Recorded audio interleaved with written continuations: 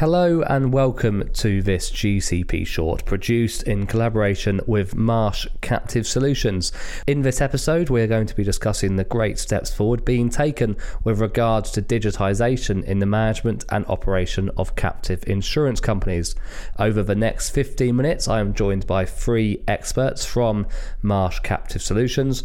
They are Mike Saricchio, Managing Director and Americas Sales and Advisory Leader, who many listeners will be familiar with, Robert Welk, Senior Vice President and Director of Information Technology, and Ellen Kazaza, US Captive Advisory Practice Leader and Managing Director. The trio discuss what advances have already been made on digitisation, especially with regards to the management and operation of captives, what is coming next, and how such tools and future tools can be used in program design. But first, Mike begins on why the march towards digitisation is so important for captive owners and the wider captive market.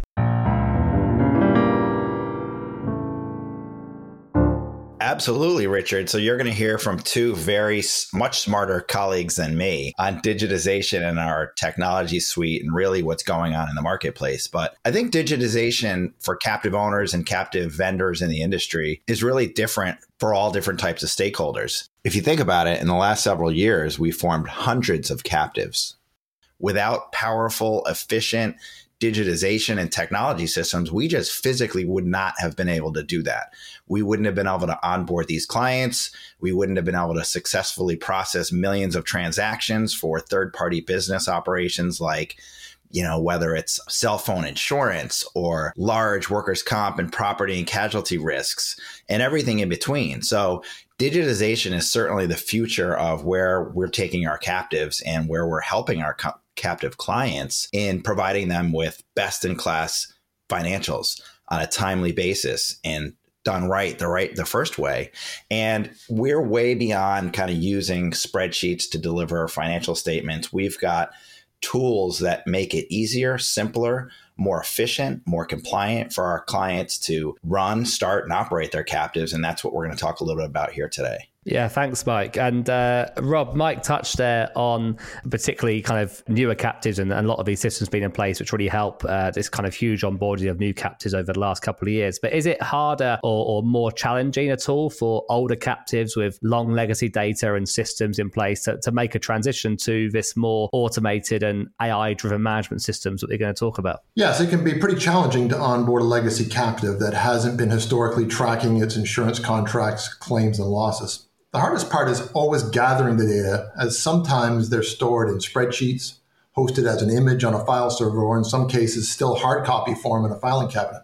We did a lot of onboarding legacy captives as part of the integration with JLT in 2019, so I know firsthand the difficulty of pulling all this information together. The good news is it's worth it. The captive can then be efficiently managed with a high degree of accuracy, but the best part is showing captive owners the analysis tools and how they can query and dissect financial underwriting data across a variety of criteria, including underwriting year, risk, insured, location, and line of business. The claims and losses can be analyzed using our built-in loss triangulation report to help them understand their captive loss histories. We know Solvency II, Robert, has put a lot more administrative pressure on captives. Do such regulatory requirements strengthen the case for this move to digitisation? Solvency II reporting has been a big driver for migrations from spreadsheets onto comprehensive systems like Marsh's GCMS.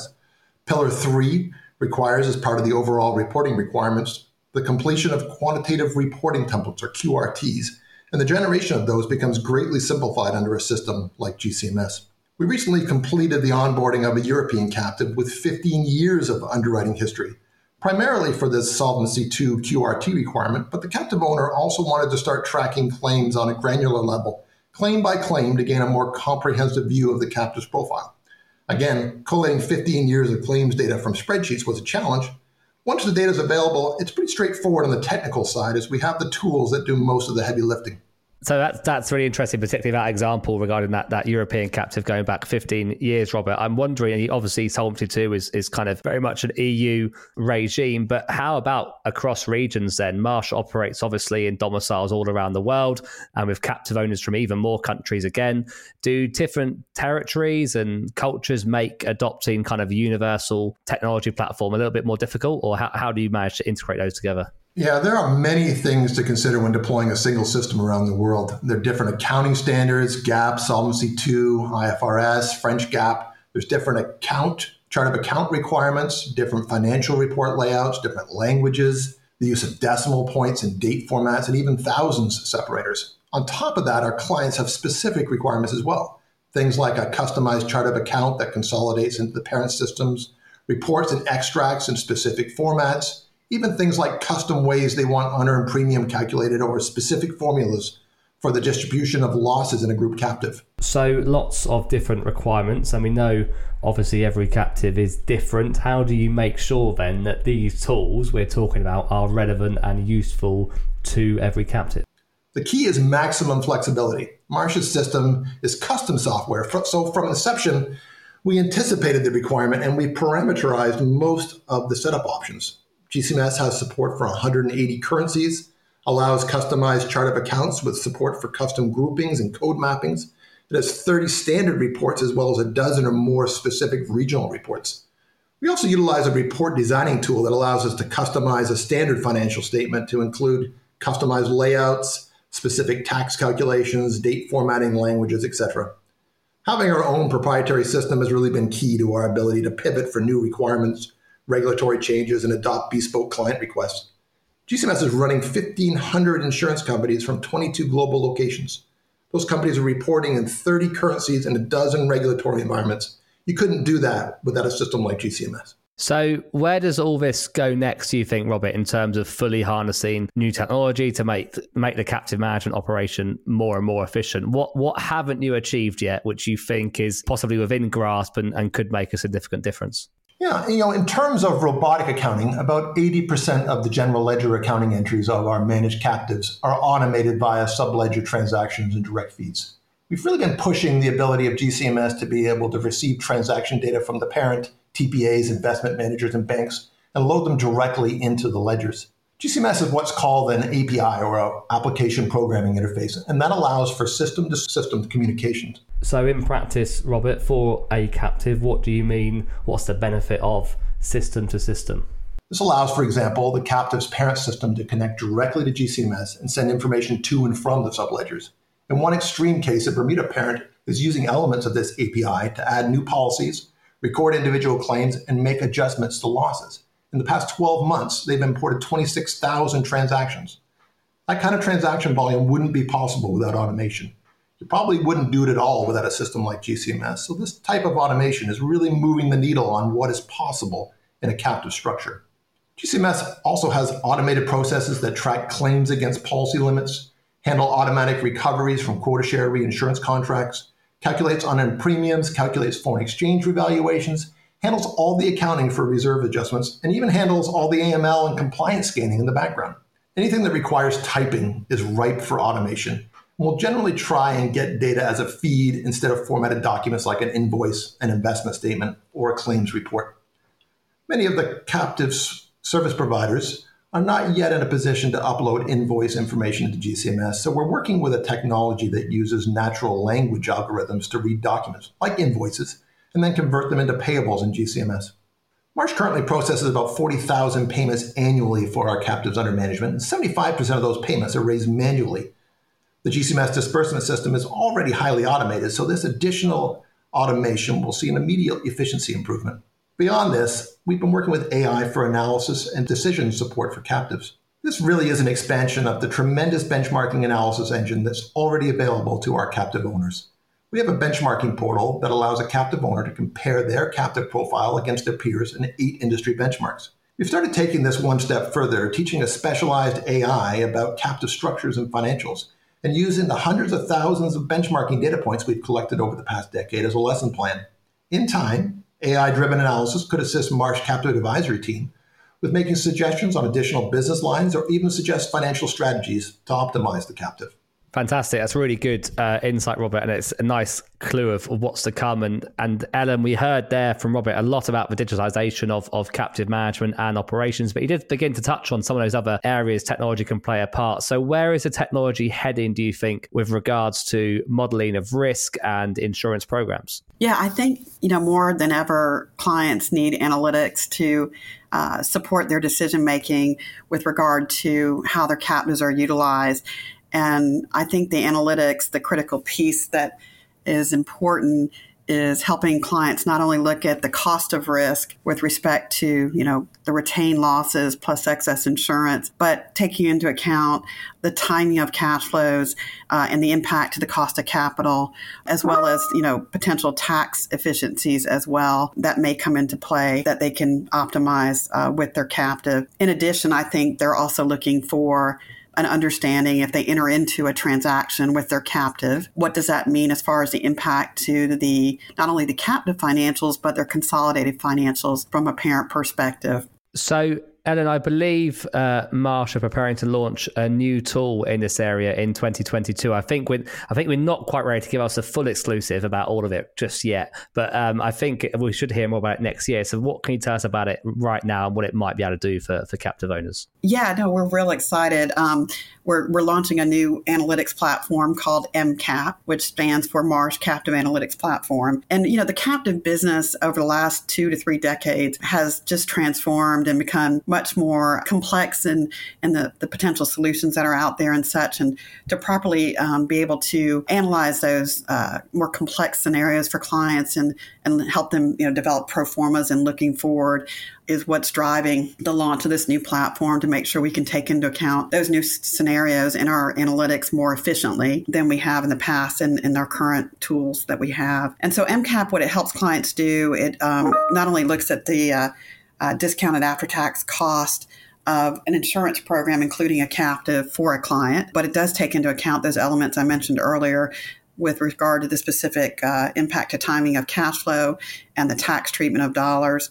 Again, it also highlights and looks at how a transaction from an accounting perspective will hit not only the captive's books, but also the parent and what we call the insured's books, insured being like an insured subsidiary that might be in a different country from the parent. In that process, MCAP allows us, it is a global model, so it allows us to look at varying currencies where premium might be coming from, 30 different countries into a captive that's based in Europe. And so trying to, in a sense, level set those dollars into a common currency.